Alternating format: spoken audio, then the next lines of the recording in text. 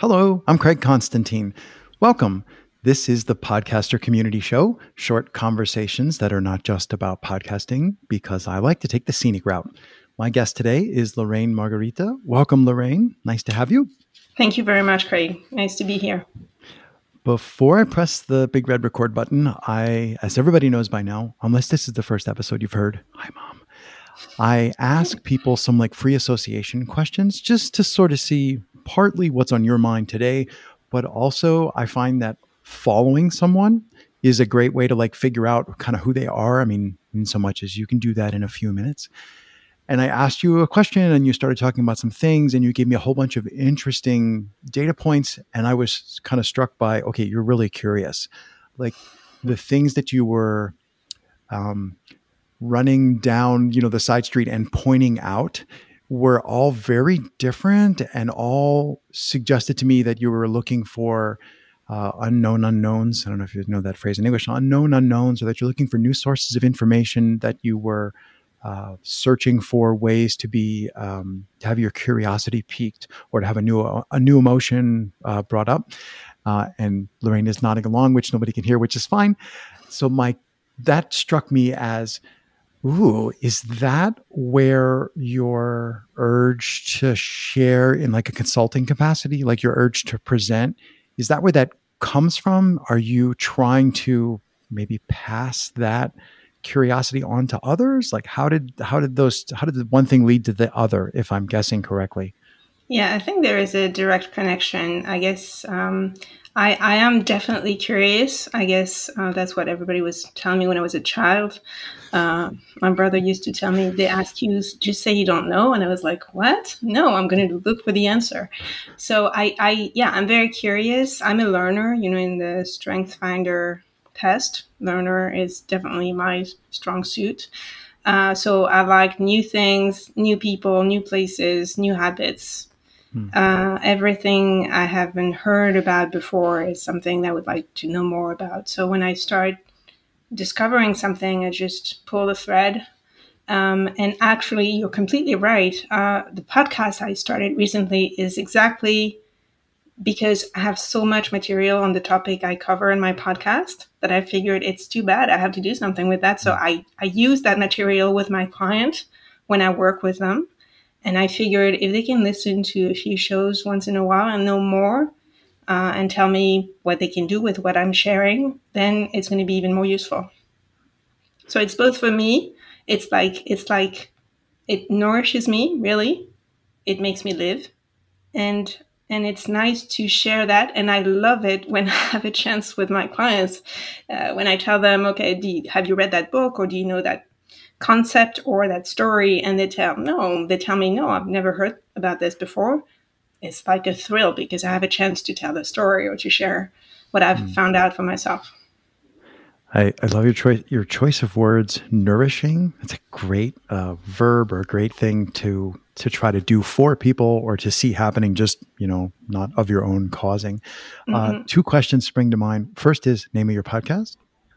My podcast is the same name as my activity as a consultant. It's Co-Dynamics, which is sort of a short way of talking about collective dynamics. And in my podcast, specifically, I talk more precisely about different ways to make decisions in organizations.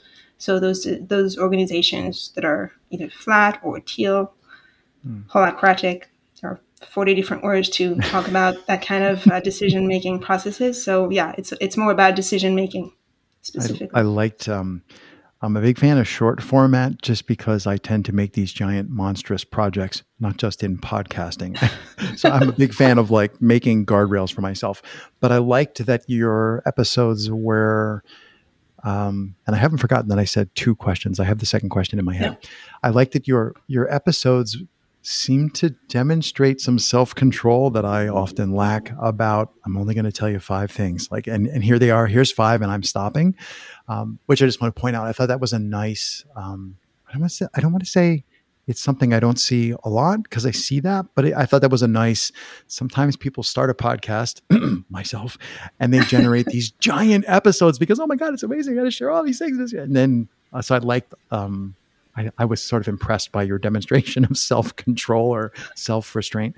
And my second question, non sequitur, my second question is, when you're talking about sharing your curiosity, your word, sharing your passion, my word, when you're sharing that with these people that you're working with, are there particular ways that you found that spark that curiosity in them? Because that's something that I love to figure out. Like, I want to make that be a weapon. I want to be able to just like, and you get curiosity, and you get curiosity, and you get curiosity. Are there things you found that tend to spark that within people who we might not normally think are Hmm. normally curious, like ossified, octogenarians who are in charge of large companies? So, if I may, before I try to answer that question, the question seems difficult to me, but I'll get back to it in a second. I would like to build on what you were saying earlier. I really take what you said about my podcast and that control as a compliment, because it's a huge effort for me. So if you get me started on some of the topics that I cover for my clients or for my podcast or for everything I do, I could spend literally days talking about one of those topics. So saying, you know what, I'm going to do 10 minutes tops, because I figure that's how it's going to be useful to the people I'm talking to, which I sort of imagine every time I record my podcast. It's a huge effort. So thank you very much. A double compliment for me. So getting back to your question, are you asking how I managed to spark interest? Yeah, what's worked in, when you see somebody leave the room with the light on? Um, are there any things you found that you're like, oh, I tried this today and that seemed to work really well? Hmm. I'm not sure I have an answer to that. So in a way, it's what I'm trying to do every time I work with a team. Mm. And I'm always not only happy, I'm kind of proud when I hear someone telling me, you know what, last time we worked with you, I went back home. I remember that very vividly. A manager in a company telling me, last time we worked with you, I went back home and over dinner, at the dinner table with my kids and my wife, we talked about what you had said, because I didn't know, I didn't expect, I had no idea, and so they started talking about what we had talked about. So I'm not sure that's what you're asking, but when I hear that, I feel like it was a good day. I was where I was supposed to be, Mm. doing what I'm supposed to do. Is that an answer to your question? It's definitely an answer. It was placed after I asked the question. Uh, I often find that I don't want to say asking questions is easy, because for me, I don't have any problems coming up with them. So they're easy to ask. Mm. Once you get Mm. over I'm a little nervous, I can ask questions all day. But I often find that many people that I talk to, when not recording stuff, when I just talk to people randomly, they're very comfortable not answering a question. So, you say like, wow, this is Mm. amazing. Like, when's the last time you were in Canada? And they just kind of like, they see it more as a me just showing them my cards. Like, here's what I'm thinking. It happens to have a question mark on the end. In person, people seem to do that more comfortably, or people are more comfortable just kind of like going, I see your question. It's not particularly interesting to me. I'm going to talk about what I want to talk about.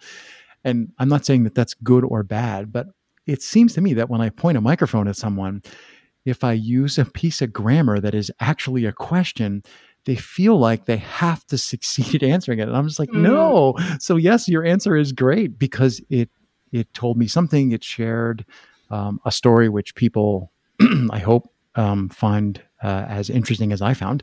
So I think anything that gets said after a question qualifies as an answer. And I always just wish I could. Sometimes I want to just like not actually bring microphones, but then people won't show up on the calls to talk to me. So podcasting for me is all just a giant charade to get people to talk. Well, people want to talk because they want to be listened to. So I guess what you're Yeah. doing is actually create, and that's a huge step in collaborative work. Mm. You create the conditions, you create the safety, the environment for people to feel comfortable Mm. saying what they have to say or sharing what they have on their mind. So I guess you're doing a great job. Thank you. That's a really great answer to a question that I didn't even ask, which is how, in English, if I was grabbing phrases, I would call that creating space or holding Hmm. space for other people. Holding And space, yes. there's some terrific stuff out there called circle process. I don't know if you've read that in English or if it's been translated to French. And I've had some fun experiences. I'm not a facilitator of circle work, but I've been in a few circles, and it's super useful and super interesting, both from, and if people are going, what? Look up, I think it's called The Book of Circle Process is a small, good place to start. Where was I going with that train of thought? I don't know. I lost my train of thought. Oh well, I can build on what you just said. It's yeah, the circle basically is how to create a conversation, because there is no head, there is no Mm, first or last or minor, major. Everyone is actually standing or sitting, mm. seeing everyone and being one among others. So that's why circles are so powerful to create conversation. So I don't know the book you referred to, but there are a number of resources about the circle way. Um, and basically, if you, I can't remember, it might be the person,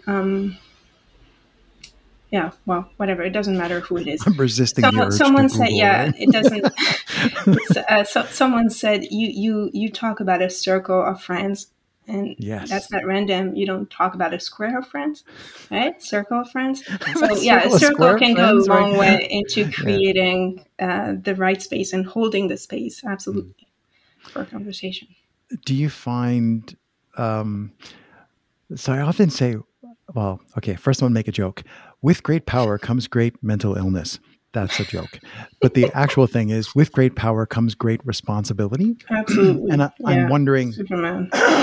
excuse me, I'm wondering about, so I find that when I am standing, even in a circle with a group of people, and we're conversing about conversation, which is the thing that I do is like lead sessions on Mhm. conversation. um, I find that I have trouble not getting stuck in my head because I see people learning, and then I see people turning and deploying, like trying this new skill set. And I feel like I'm watching like, oh, look, people learning. And then I just kind of want to step back and go, that's awesome. And then I go, oh wait, but I'm supposed to be facilitating. I'm supposed to be keeping time. So I find that I sometimes struggle as soon as I see things start to sprout, I want to just like run out of the room or like, Mhm. disappear and let it happen. And I'm wondering if you find that, do you have that happen, that sense happen? Does that, sorry, do you find that ever happens to you when you're working with a group of like business executives, and you're like, well, we've only covered 1/10 of the material, but wow, look at this, and we're done. Like, or do you just feel like, no, but wait do you guys see what's over the next hill? Like, how do you walk that line? Yeah, it's a fine line, and actually, it's interesting that you mention executives, because the one of the first times I worked with a small group of executives, I had the same. I was not alone, but we had a schedule that was pretty full and pretty fast.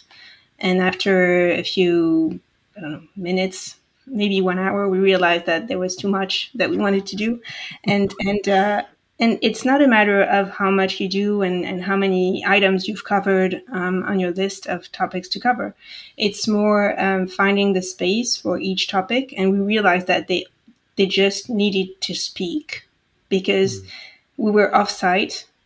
It almost never happened to that team, and they were fighting with parts of the company. I won't get into the details, but their life was really harsh.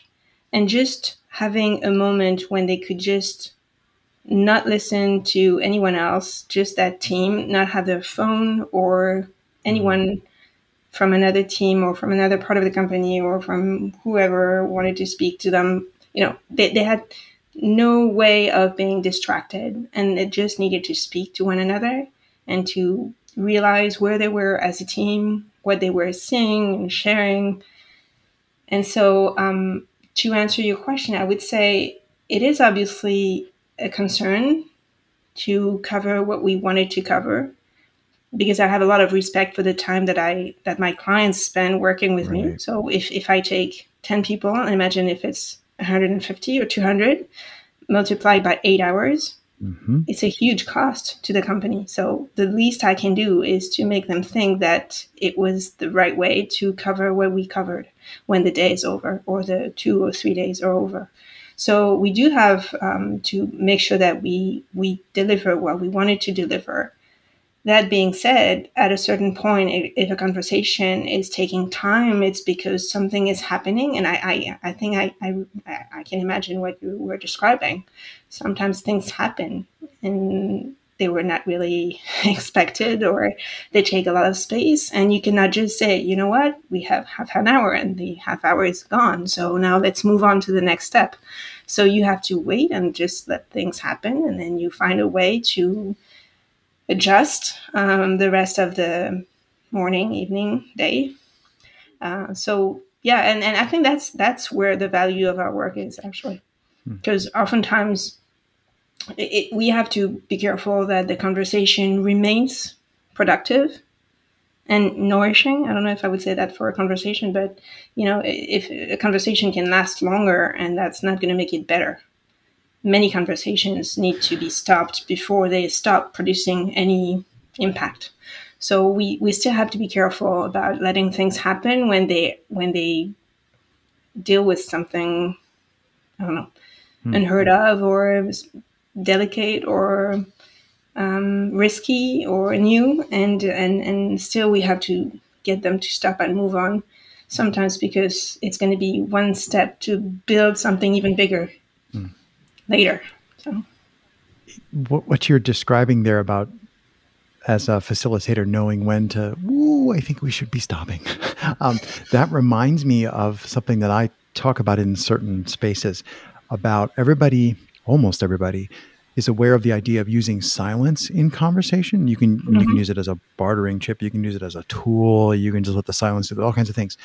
But I also think that there's more than just what I'm trying to accomplish with the silence, that we also need to practice using silence so that silence, not just the lack of sound, but like this is a particularly silent space. There's not a lot going on versus like a busy cafe. That I think we also need to learn how to normalize silence so that there can be silence without everybody automatically going, oh, well, what's this silence supposed to be for? Like, is this a pregnant silence? Is this a silence I'm supposed to fill? And I'm just wondering, I'm betting that's probably not something that you're actually able to do. Like if you deploy any silence in one of these presentations, nobody in the room is going to be thinking, oh, yeah, let me think about that for a second. They were like, what's with the silence? And I'm just wondering if you've ever played with that beyond your consulting. Like you're somebody who's clearly done a lot of conversation and super curious. Do you do a lot with silence and maybe spaces where you find that silence is accepted? I mean, spaces where silence isn't accepted? I don't really have a clear question. I'm just like, ooh, let's Yeah, dig more into well, silence. I like your question. What it makes me think about, I use silence, for example. So, yeah, two things come to mind. The first one that came to my mind was the talking stick that I often introduce to groups. Many of them don't know it, and it's a shame because it's such a powerful tool. And so what I tell them is obviously the rule that you probably know about you can speak when you hold the stick, and if you don't hold the stick you cannot speak. And what I tell them is you hold the stick, you can speak or not speak. And then they start processing that information. So I'm the one who is allowed to speak, and yet I can not speak. So they start thinking about what it creates, and when they use it, they realize, the conversation slows down and people listen to each other much better than when they try to speed up and to fill in every silence, as many of us usually do. So that's one thing I was thinking about. And so when they have a chance to practice and they're ready for that, it creates a whole new space, and the conversations become better. Actually, the quality of the conversations improves. And the other thing that was coming to my mind is silence is something I use when a group is actually too busy talking and won't listen. Hmm. And so it's pretty amazing. I just stand up, I start trying to speak to whatever 20 or 200 people, doesn't matter, and some of them just cannot stop because they, and I can understand that. I've been there. I can understand that. I'm not saying that they're not doing what they were supposed to do, but then at some point it's time for everyone to get together and regroup and share what they have been talking about at their different tables. And so when I see that it's so hard to get them to listen to me, I just stop speaking and I wait. And the silence creates silence. It's pretty amazing. Hmm. It's actually an experience in your body, even though we're talking about sound or an absence of sound, it's actually a very, very interesting experience. So yeah, and for many corporations, the simple fact that they can work on listening to the end of the sentence of someone who is speaking in front of them is actually a challenge. Hmm. So we have sometimes sort of a training to share with them to try what happens when you just take the time to let everyone finish, and maybe you will not speak as soon as there is a blank in the conversation. And for some groups, it's pretty tough. They really fight for space in the conversation, and sometimes they speak before someone has even finished not only what they were saying but their sentence. Right. So that's to me now that's pretty violent. I find it difficult to observe. Terrific. Well, as much as I hate to say it, I'm watching our time slip by and I want to be Yep. mindful of your time. So thank you so much for taking the time to join me today. It was a distinct pleasure to have a little single serving size conversation. Thank you. Thank you very much, Craig. I had a lot of fun. It was really nice to just stop and listen and share with you some of my experiences. Thank you.